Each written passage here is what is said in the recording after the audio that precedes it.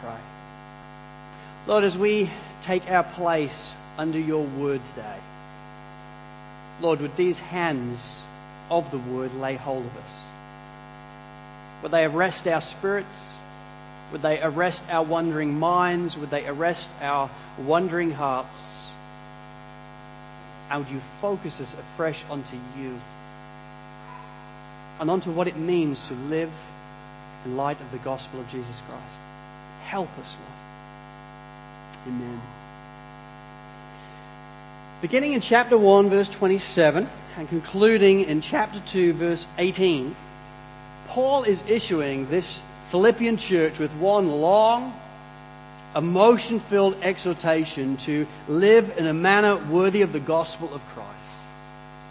Understanding that they are citizens of heaven, that this world that seduces us to imagine that it is home isn't our home, but indeed heaven is our home. Understanding that, he exhorts them then to live as citizens, to behave as citizens, to live in a manner worthy of the gospel of Jesus Christ. And his instruction is, as I said last week, very similar to the Marine captain's instruction to John Basilone in the series The Pacific. That wonderful scene, as I explained last week, where the captain pulls John Basilone aside. John Basilone is a World War II hero. He's going to get the Medal of Honor for his heroics in the Guadalcanal. And as the captain spends time with John the night before he receives the Medal of Honor, a medal which was given at the time by President Roosevelt, this was a serious honor. He's aware, John, you're going to get the Medal of Honor tomorrow. There's just one problem. You're a drunkard. You're a street brawler. Your life really doesn't reflect this. And so he says to John, tomorrow you will get the Medal of Honor, the highest honor that can be given to any serviceman by our nation. And so from now on, try and act like it's yours. That's what Paul is doing here. He's trying to communicate to us. He's aware that we haven't earned the medal of the gospel. He's aware we haven't earned our salvation. For the medal that we wear on our bodies has not been earned by us. It's been earned by Jesus Christ. He's the one that's done everything on our behalf, and then he's passed the medal on to us. He says, this is a gift for you. Through faith, this is your life now. You've been forgiven of your sin and adopted. You've been given heavenly citizenship. This is your story. So wear it. But Paul wants to make it clear to us that although we haven't earned that salvation, we haven't earned that glorious gospel of Jesus Christ, we do through our lives exhibit the power of the gospel. We don't earn it, but we do exhibit it. We don't merit it, but we do mark it. We don't deserve it, but we do demonstrate it. We're called by the grace of God and for the glory of God to allow our lives to be walking, speaking, human illustrations of the power of the glorious gospel of Jesus Christ. And right here then in this text, in these first 4 verses, he talks to us about this one thing. He talks to us about the vital importance of having a unity in heart and mind for the sake of the gospel. That's what these 4 verses are about. The importance, the priority, the implications, and the priority of having a unity of heart and mind for the sake of the glorious gospel of Jesus Christ. And so in verse 2, he says, complete my joy then by being of the same mind, having the same love, being in full accord and of one mind. He's already highlighted this same issue in chapter 1, verse 27, when he explains to us that we are called to stand firm in one spirit, with one mind, and strive side by side for the faith of the gospel. If you remember from last week, he's deliberately invoking imagery of a Roman battalion. As the centurions would stand together in a line and surround themselves, they'd have a shield in front of them, they'd have shields over their head, and they would walk as one. And he's saying, as Christians, you need to be like that. You need to be of one mind and one heart. You need to be able to stand together for the glorious gospel of Jesus Christ. You need to be able to stand firm in the gospel together, and you need to be able to move forward together for the gospel. It's both holding the line and advancing the gospel as you stand one in unity. He's already talked to us about it. But he's not done with us yet on this issue. To Paul, this isn't just an important issue. This is vital. This is just absolutely vital that Christians understand this. And so he wants to talk about it again. I've already taught you about it, but I want to talk to you about it again. You see, Paul knows that disunity in this local church will rob them of their gospel joy. He's aware that if they start struggling and surrounding themselves with secondary issues, and disunity will be the fruit of that. They'll start to have inward angst. They will start to struggle with each other. A lot of their energy and passion will be sorting out conflicts in the local church, and he doesn't want that. He's also aware that disunity will rob them of their gospel witness. It's very clear, John 17, that Jesus says it's through your love for one another, through your serving of one another, that people will know that you're my disciples. But if you start to struggle with one another and you start to lose the mindship of one another, you don't stand alongside each other anymore, there's just difficulty in the church, the world looks on and thinks, you're just like us. Is that the effect of the gospel? Doesn't look very attractive. Paul is aware that when it comes to disunity, the stakes could not be higher for a local church. And so he wants them to ensure that they walk together in one mind and be of one heart and mind. Now, make no mistake, Paul is not talking here about uniformity. He's talking about unity. And there's a difference. Uniformity means that every person has to agree on every single issue. We all have to eat the same, we all have to listen the same, we all have to school the same. We all have to watch the same. We all have to dress the same, because that's uniformity. It's like the Borg. If you've ever seen it, it's just the Borg. Everybody has to start doing exactly the same thing. He's not talking about that. He loves diversity. He champions it in the book of Ephesians. He's like, you know what? These are secondary issues. You can disagree on these things. That's fine. This is good. It's healthy for a local church. But on this issue, on understanding the priority and importance of the glorious gospel of Jesus Christ, you must stand as one. You must gather together on this one. You must be of one heart and one mind in the gospel. So he gives them, in and around these verses 1 and 3 and 4, he gives them a lesson on unity. And my friends, it's a lesson I think that every local church needs to take. It's a lesson we need to take.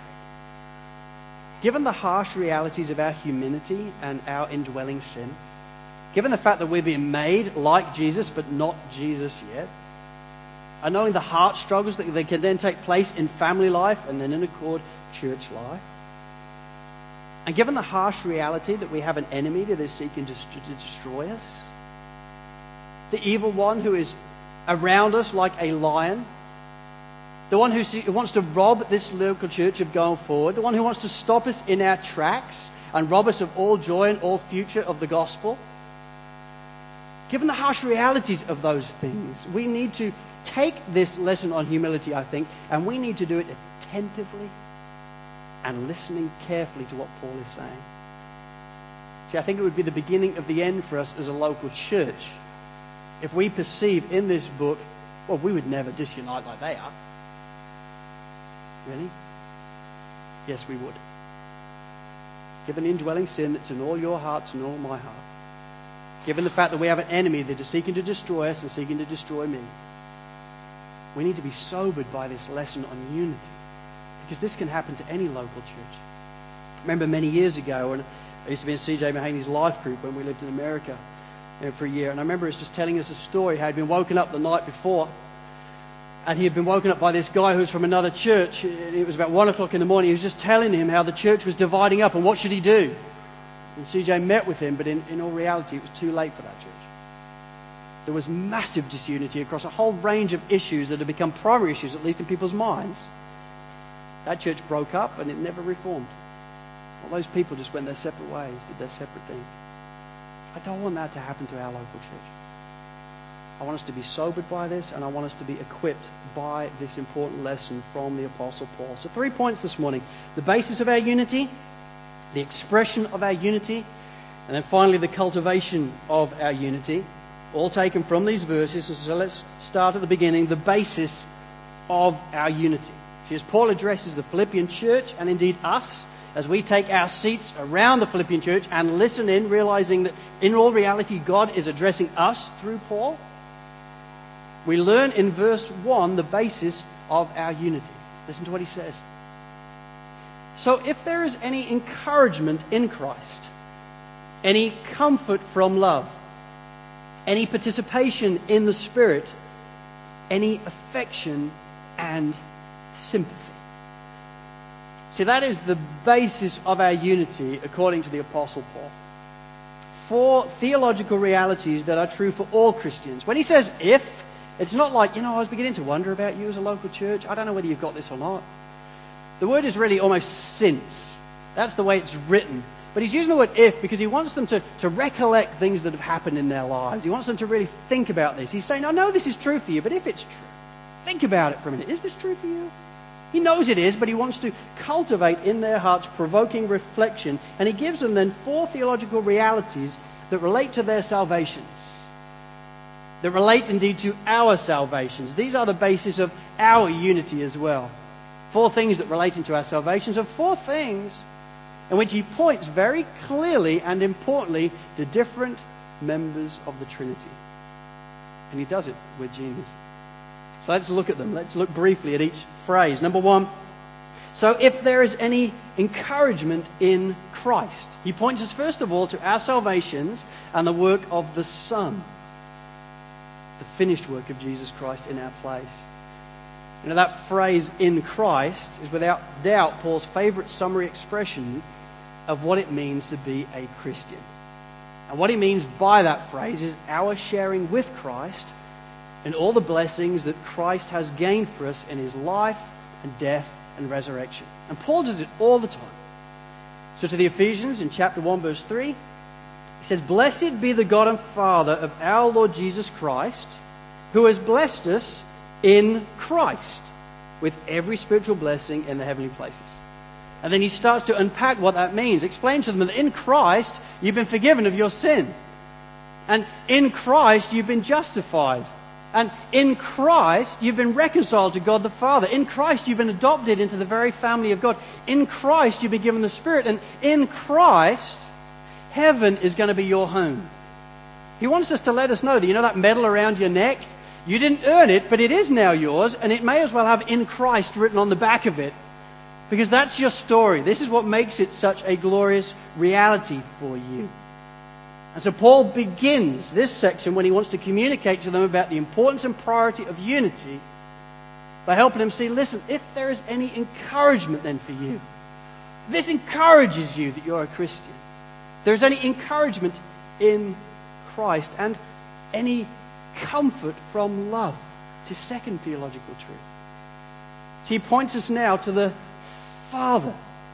He's not pointing us here to the Son. He's pointing us now to the Father and asking us, is there any comfort in his love? Is there any comfort for you? And in the fact that at the right time, the Father who dwelt in perfect unity with the Son, who dwelt in perfect joy with his boy, is there any comfort for you that at the right time, he then sent him to the cross for you? Is there any comfort in the fact that by grace he sent his Son so that you could be adopted into his family? See, Paul points us first of all to what Christ has done and the present realities of that, and then he points us to the work of the Father, and points us in particular to the Father's adopting love. This is what J.I. Packer says about that adopting love. It's just so wonderful. He says, justification, by which we mean God's forgiveness of the past, together with his acceptance of us in the future, is the primary and fundamental blessing of the gospel, and that is never in question. Justification is the primary blessing because it meets our primary spiritual need. We all stand by nature under God's judgment. His law condemns us, and guilt gnaws at us, making us restless and miserable, and in our lucid moments, afraid. We have no peace in ourselves because we have no peace with our Maker. So we need the forgiveness of our sins and assurance of a restored relationship with God more than we need anything else in the world.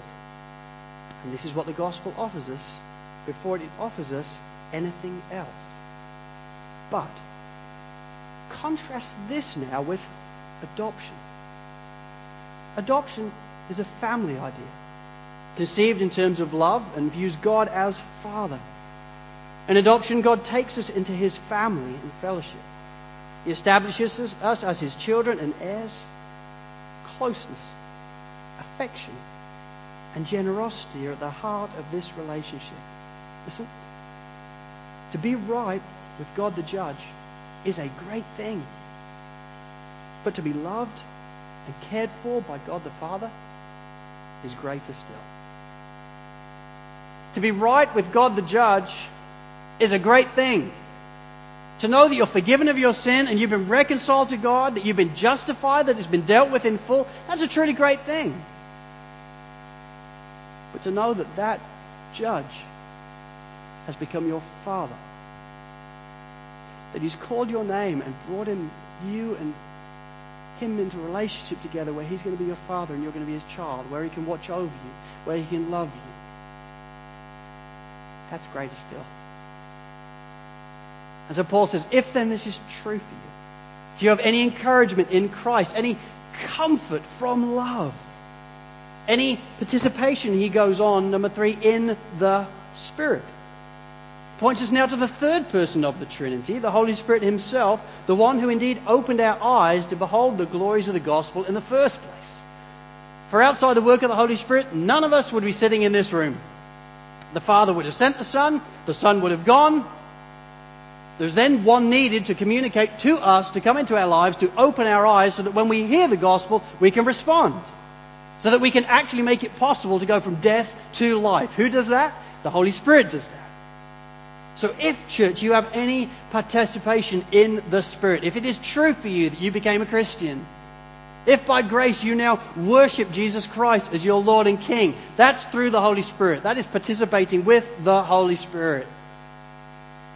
And so if there is any encouragement then in Christ, any comfort in love, any participation in the Spirit, finally any affection and sympathy, he now widens the net to the full Godhead.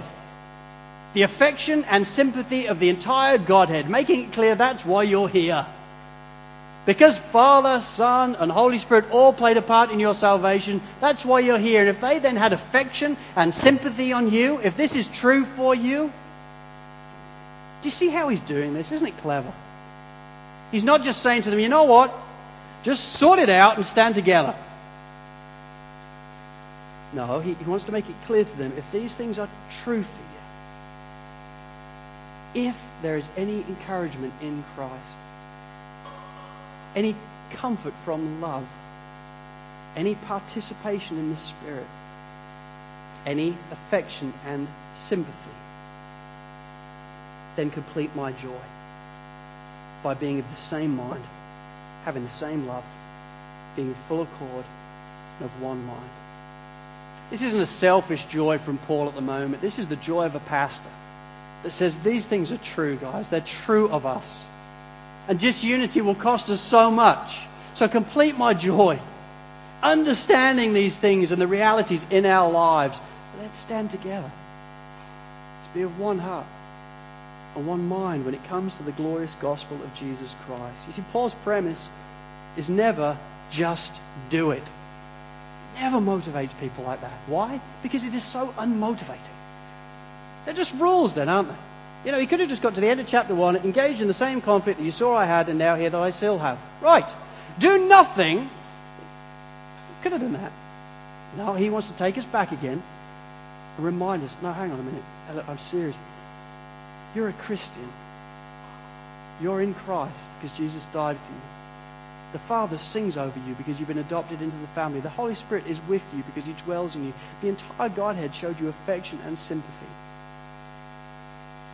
We don't want to destroy that. We don't want to destroy them what he's given us. So complete my joy. Stand together. Walk together. Be of one heart. Be of one mind. Paul wants us to be motivated by grace. So he points us to our salvations. And if we are astute, as we are pointed to it, it does have a sobering and an impacting and overwhelming effect on our lives, doesn't it? This isn't just I'm a Christian, therefore I should. This is do you know what it means to be a Christian? And do you know what through grace what he's done is he's built you together in a local church? Don't squander that. the basis of our unity then is verse 1. He then moves on in verses 3 and 4 to the expression of our unity. Look at verse 3 with me. He really works out and explains to us now, what does it look like? How does this play out in our lives? He says, do nothing from rivalry or conceit, but in humility count others more significant than yourselves. Let each of you look not only to your own interests, but also to the interests of others. And one thing I love about Paul's teaching, whatever book you pick, is he's just so practical. He talks to us through theology, but then he helps us see the way it works and the way it needs to work. I did engineering at university, so this appeals to me a lot. I love to know the facts, but then I love to know how things work. And Paul seems to be wired similarly. He gives us the facts, and then he explains, okay, let me talk to you, because I hope you've gathered by now that you need to be standing together with one mind and one heart, but you may not understand what that will look like. So he gives us three clear things, of what that actually looks like to stand together in heart and mind for the sake of the gospel, how our unity is expressed. Here's the first. In verse 3a, he says, do nothing from rivalry or conceit. Do nothing. Paul is giving no room there for rivalry and conceit. Because Paul is aware, I believe, that it is rivalry, i.e. selfish ambition, and conceit that could ultimately cost this church of their unity. Do you want to blow a church up? Get some people in it that specialize in rivalry and conceit. Fan into flame selfish ambition and conceit, it will blow up. If the leaders do not gather around that and deal with that, the church will inevitably blow up. And Paul's instruction then to us all as Christians is, when it comes to your local church, do nothing from selfish ambition and conceit. That was the threat to the Philippian church, and I submit to you in all honesty, that's the threat to Sovereign Grace Church Sydney as well. Is that a present concern for me as your pastor? Not with specifics, no. I'm not aware of anybody that's specialising in selfish ambition in this local church or conceit, and I love it. I think we're in a real peacetime in that sense. Praise God for that. I like peacetimes. But if we're not astute, given the level of indwelling sin in all our hearts, it doesn't take long for selfish ambition and conceit to rise up and then cause disunity. Selfish ambition means this. It means the pursuit of self-fulfillment and self-advancement for the purpose of self-promotion. You hear that? Self-fulfillment and self-advancement, pursuing that for the purpose of self-promotion. It's not just somebody seeking to play their part in a local church for the glory of the Lord. It's somebody saying, I want to be a somebody. I don't want to clean the loos. I don't want to work on the kids' work. No one's going to see me there. I want to be in the band. I want to preach. Have you not heard me? Well, funnily enough, no. Well, I'm very, very good. And it's that desire to be promoting yourself because you want to be a somebody. You don't just want to play a part, you want to play the part.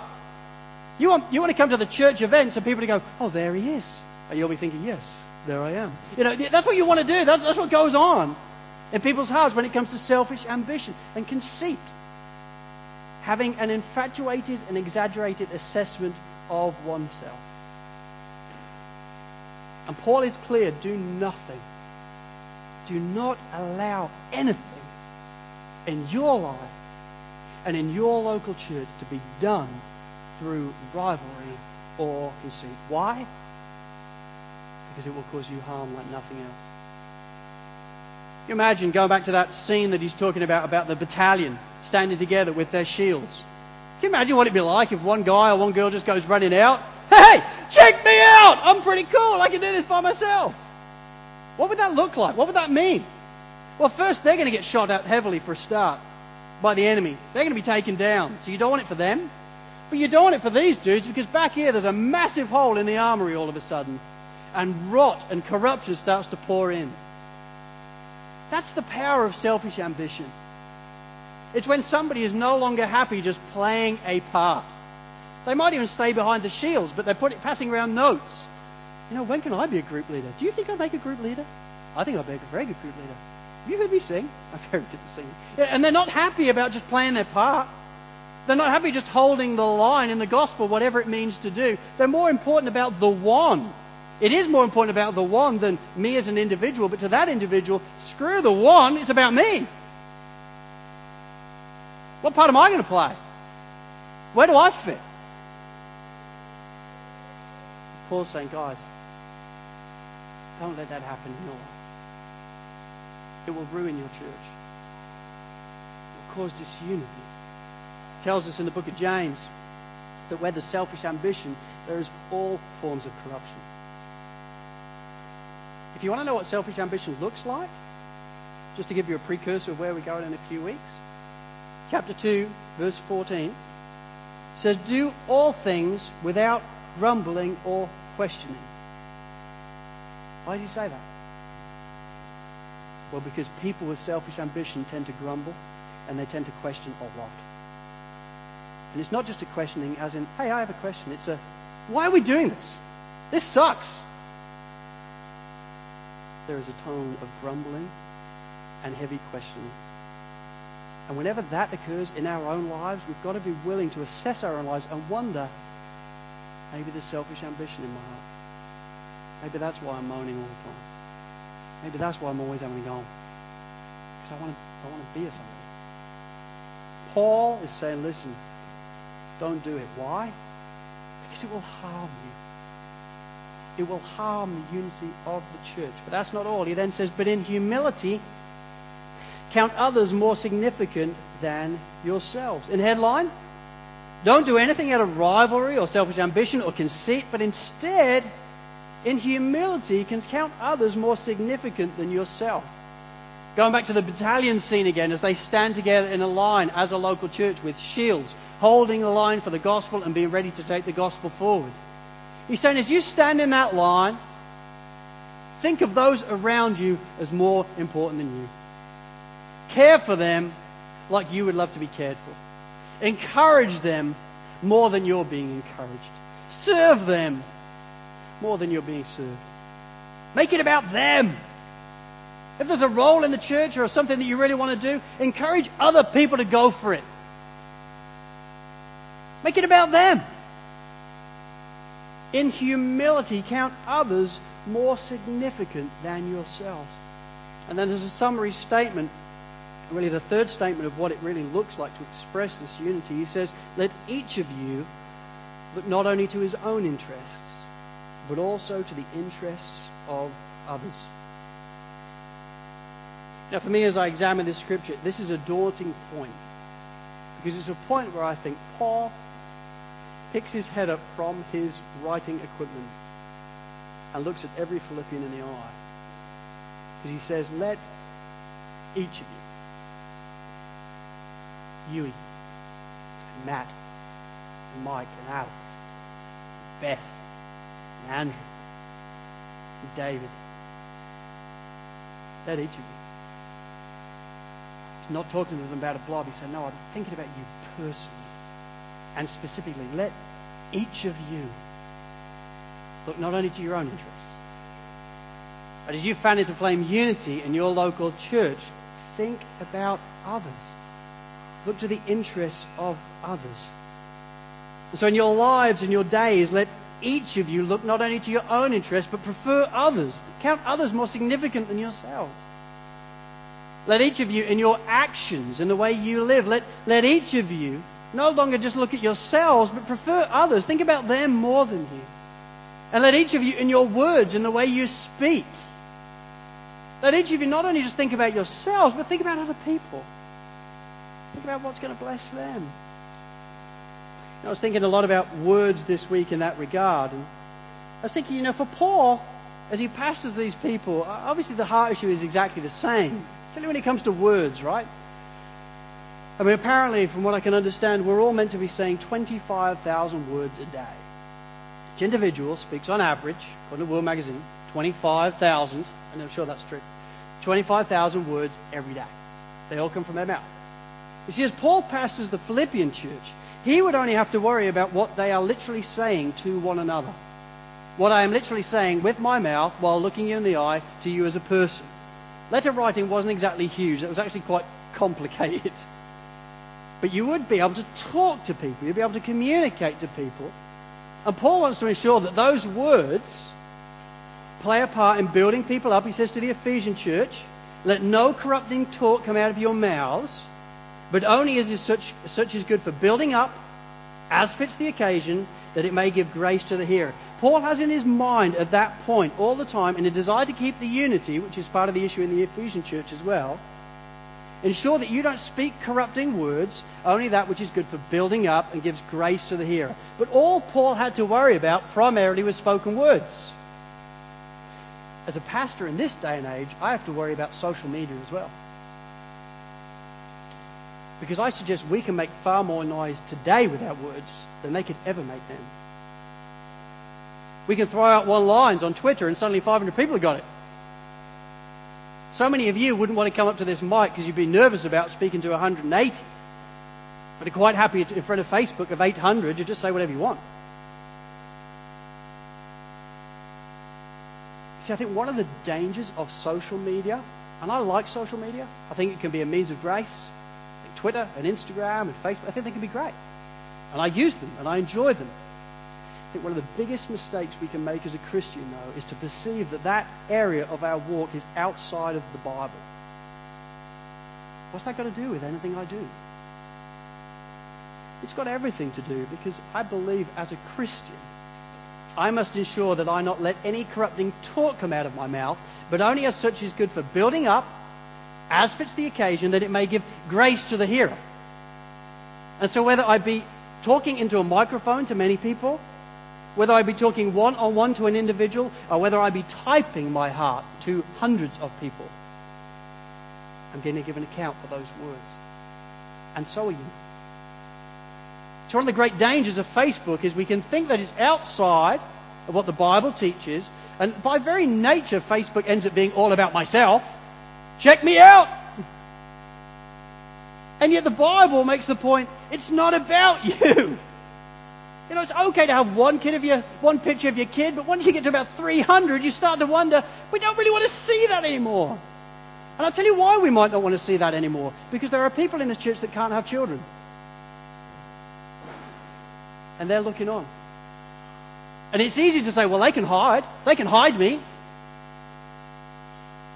Paul doesn't say, well, you know, as you're talking, make sure there aren't those around you. He's saying, guys, for the sake of unity, this shouldn't be. When we're saying something, we need to be mindful of others. We need to be mindful of those in the battalion lines with us. We need to be aware, is this going to give grace to that person? If I answer back this way, if I give my party political broadcast for an issue, is it going to give grace to this church? Will it help them? Will it help them unite around the gospel? If the answer is ever, no, I don't think it will. I think some might find that quite offensive or really difficult. Then I suggest to you, on the premise of counting others more significant than yourself, don't type it. Don't say it.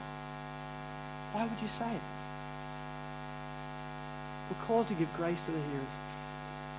We're called to be a salt to one another, to do all things to build one another up, to help, to aid, to strengthen the church. And as we sit under Paul's leadership then, and his words that he's counseling us on the importance of unity, I think if he was pastoring in this day and age, he'd have a lot to say about social media. And he'd be saying, you know what, when whatever you say, whether it come out your mouth or come out written, you must guard yourself. Think about others. Think about what they will perceive. Let it guard and help you as you discern what the best way forward is. Why? Because unity in heart and mind for the sake of the gospel of Jesus Christ is vitally important. As we stand together on these things, it has to all be about the gospel. So finally then, number 3, the cultivation of our unity. How do we cultivate it? Well, Paul, I think, highlights it very carefully and wonderfully at the start of verse 3. It says, do nothing from rivalry or conceit, but in humility. In humility, count others more significant than yourselves. What is the key to unity? What is the engine room for unity? What is the character quality necessary for unity? Humility. Humility is needed in a local church if people are going to walk together as one. They're going to have to humble themselves. You know, first century Greco-Roman culture, particularly in a Roman colony like Philippi, the word humility would be like, are you kidding me? Did you just say humility? I mean, that just wouldn't be prized at all. That would be a word associated with slaves and servants. You'd be like, yeah, they're the humble ones. But humility, you know, I'm pretty capable, you know, I'm a pretty good guy. It would just be despised. It wouldn't be prized. They wouldn't want to be known as humble people. I mean, this wasn't like sovereign grace living, you know. This wasn't like, you are so humble. It'd be like, you are so humble. You know, it just wouldn't be something even remotely prized. I submit to you, in all reality, our culture today isn't much different. John MacArthur says it this way. He says, although humility is at the heart of the Christian character, no virtue is more foreign to the world's ways. The world exalts pride, not humility. Throughout history, fallen human nature has shunned humility and advocated pride. For the most part, humility has been looked on as weakness, something ignoble to be despised. People unashamedly claim to be proud of their jobs, their accomplishments, their achievements with their children, and on and on. Society loves to recognize and praise those who have accomplished something outstanding. Therefore, ostentation, boasting, parading, and exalting are the world's stock in trade. It's true. Listen. Unfortunately, the church often reflects that same worldly perspective and pattern. But in doing so, we contradict the very gospel we claim to promote. Because the hallmark of the gospel is not pride and self-exaltation, but humility. Friends, he's right. So, if there is any encouragement in Christ, any comfort from love, any participation in the Spirit, any affection and sympathy, if this is true for you, if you really believe you've been saved by grace, then live in a manner worthy of that grace. To Paul, it's not about ostentation and parading and, oh, well, check me out. To Paul, it's all about check him out. Check the Saviour out. And while you're at it, I want to prefer you all. I want you to succeed. Whatever happens to me, I want you to do well. That's the premise for Paul. And what that looks like is humility. Literally counting others more significant than ourselves. Thinking more highly of others than we think about ourselves. Being preoccupied with how others are doing rather than how I'm doing. See, to Paul, the me church mentality was an absolute anathema. To Paul, church is all about Christ and then others. And I fit under that. It's about Jesus. It's about other people succeeding. And I'll just play a part. Just any part. I don't mind. For Paul, the engine room of unity was humility. So pastorally, and just by way of closing, I want you to give us some practical applications of how we can cultivate humility in our lives. I think there's nothing worse than when you hear a message and you think, that sounds great, I need to cultivate humility. And they say amen and you're done. And you have no idea how to cultivate this very thing that you've just realized is the key to the thing that you need to be doing. And I want you to understand, as I go through these points, I am a proud man seeking to grow in humility. I'm not coming as a guy that's saying, oh, if you do these things, you will be humble like me. That's not the premise I'm coming on. I'm saying, listen, I'm a proud guy trying to battle with pride in my life, seeking to cultivate humility in my life like Paul is talking to us about. And these are some of the ways I do it. And they might help you, might serve you as well. So how do we cultivate unity? We cultivate unity by cultivating humility. Now, how do we do that? Well, number one, first idea I would like to give to you is study the attributes of God, particularly the incommunicable attributes of God. Incommunicable attributes are really attributes that reveal God's infinite difference from us. So the part of his character that just aren't really like us. So God's independence, God's omnipresence, God's omniscience, His unchangeableness, His infiniteness, all these things where God is just totally and utterly different from us. The New Bible Dictionary on the word infiniteness and the character of God in that says when we say God is infinite, we pass completely out of the reach of our experience. I love that. When we stop and we start to think, okay, I'm just going to try and imagine it being alive forever and ever and ever, all the time, having never been born or died. You can't do it. It's just I can't get it. I can't get a handle on that. That's the point. That's what has the humbling effect, is you realize God is far greater than you. He can do things that you will never be able to do.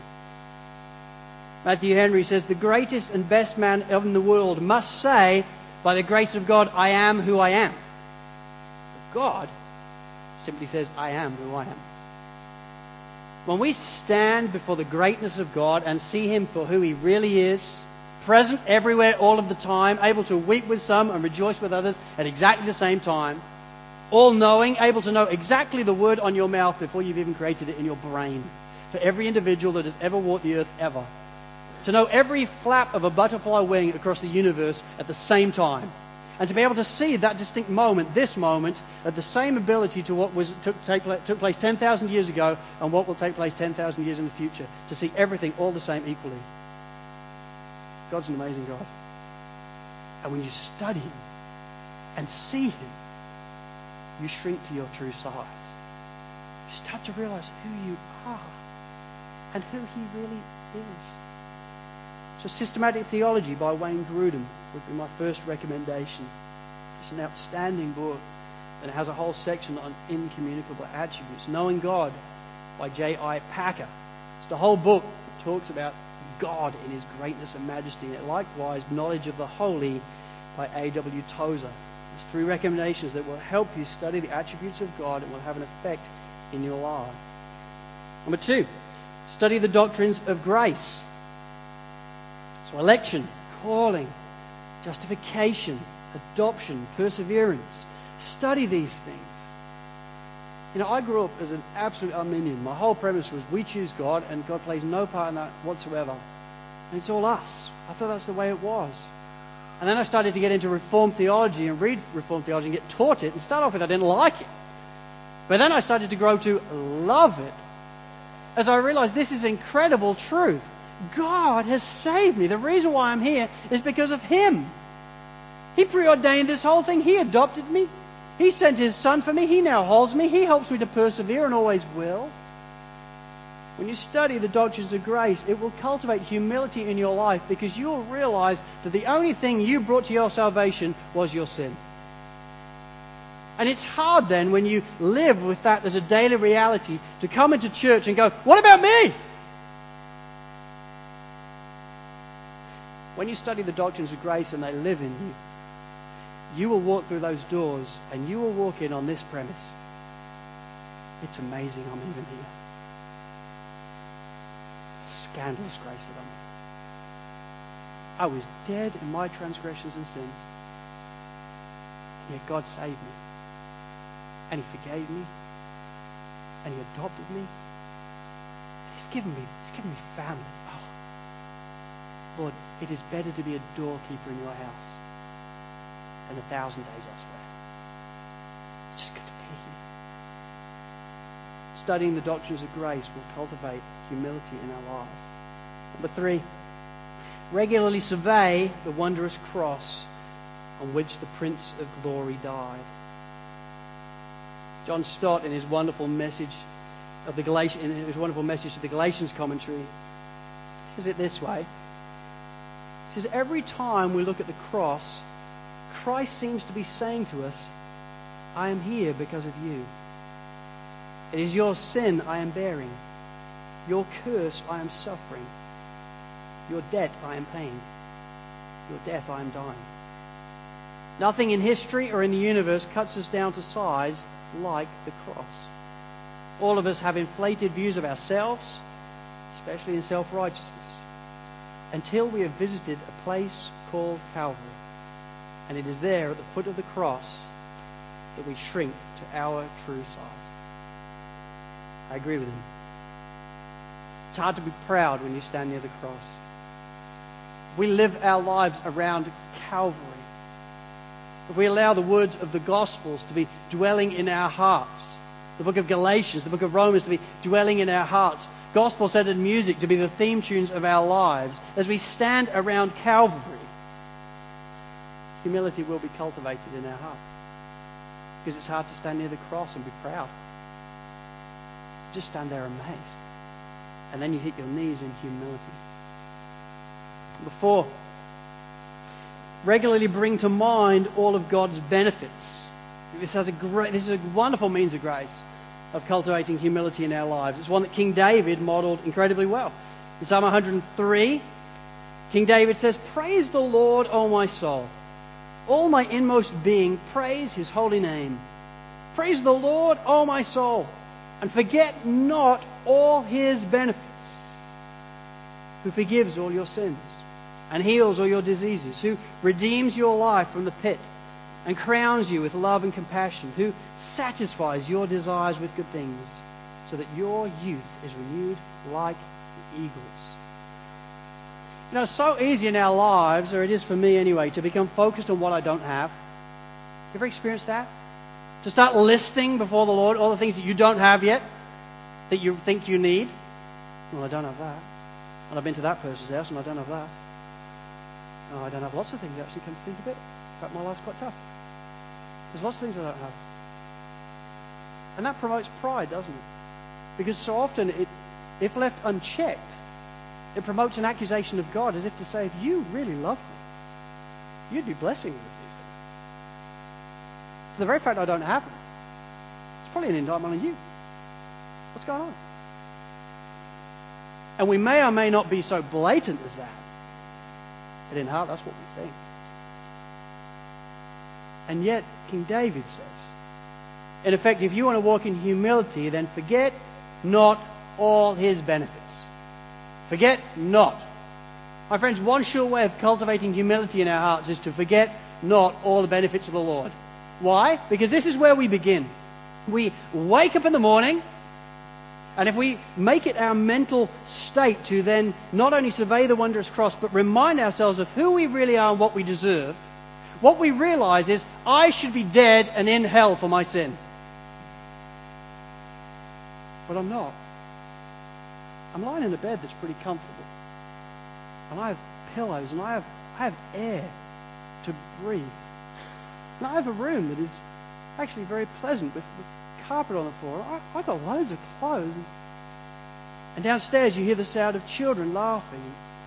I've got a family.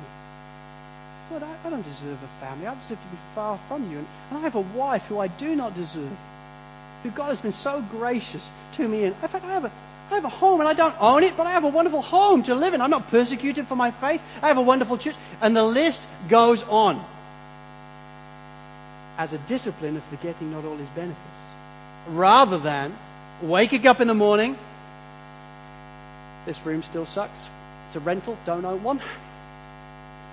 Feels a bit cold as well, can't afford heating up. And on you go. One is proud, one will cultivate humility. Forget not all his benefits. And you will start to realize, God has lavished his blessing on you. He has lavished it on you. And gratitude and joy and humility will start to become your themes if you do that. Number 5, quickly finish each day mindful of your need to sleep.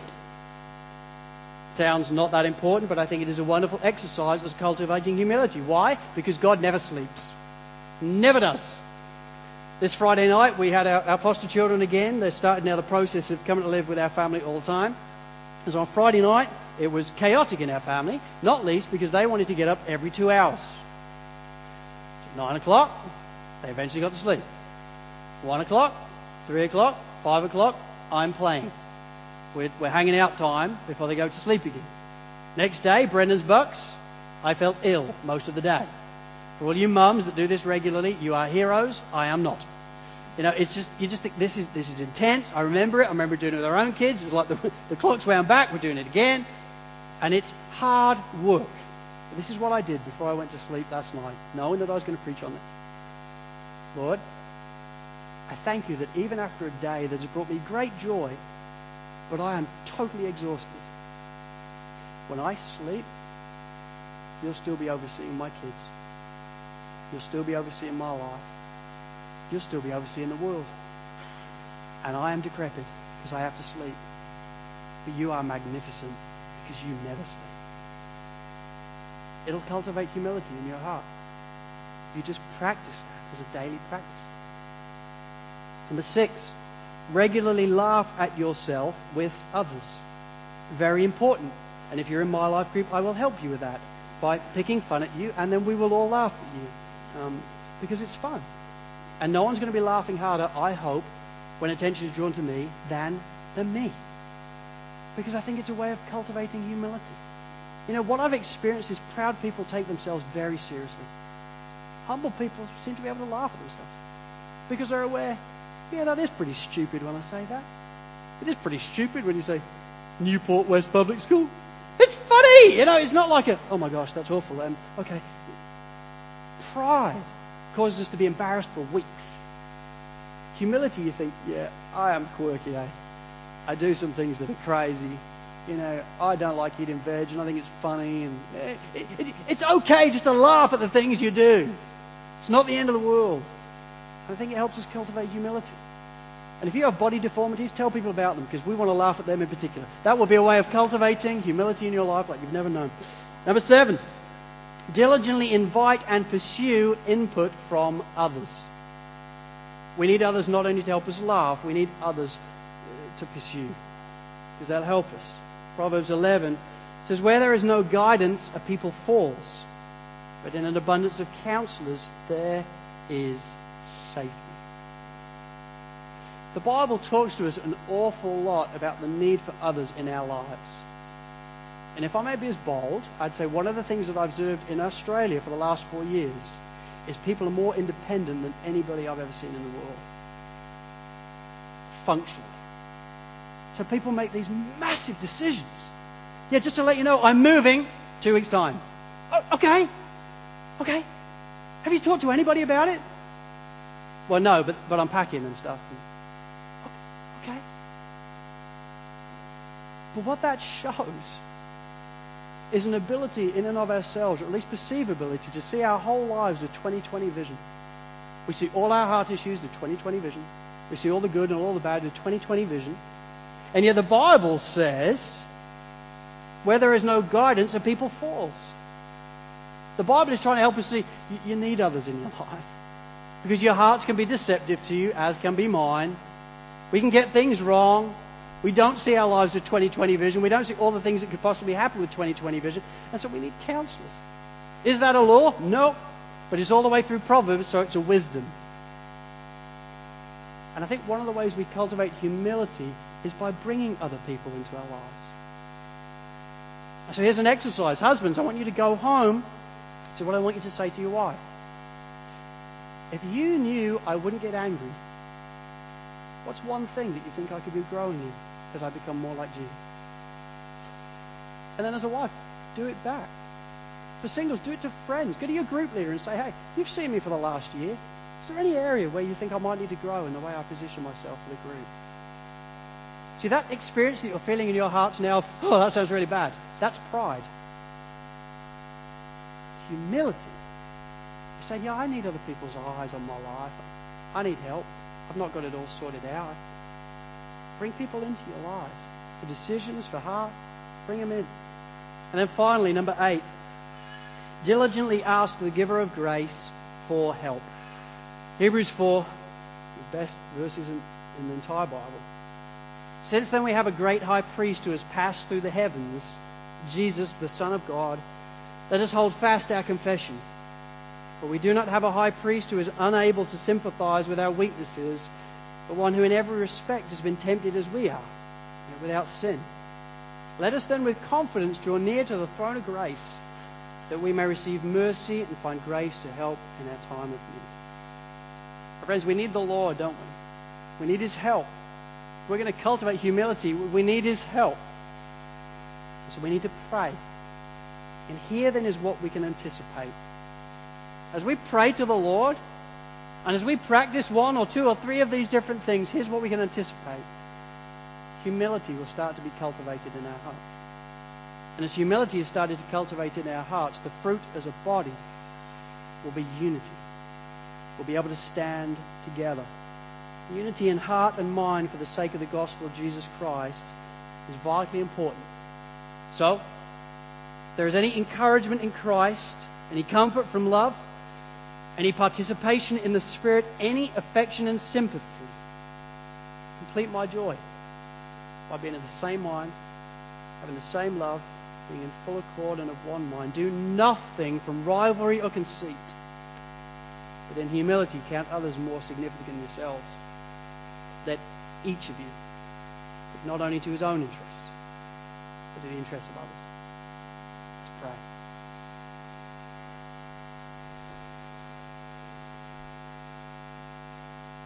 Lord, I thank you for the way you address us in your word.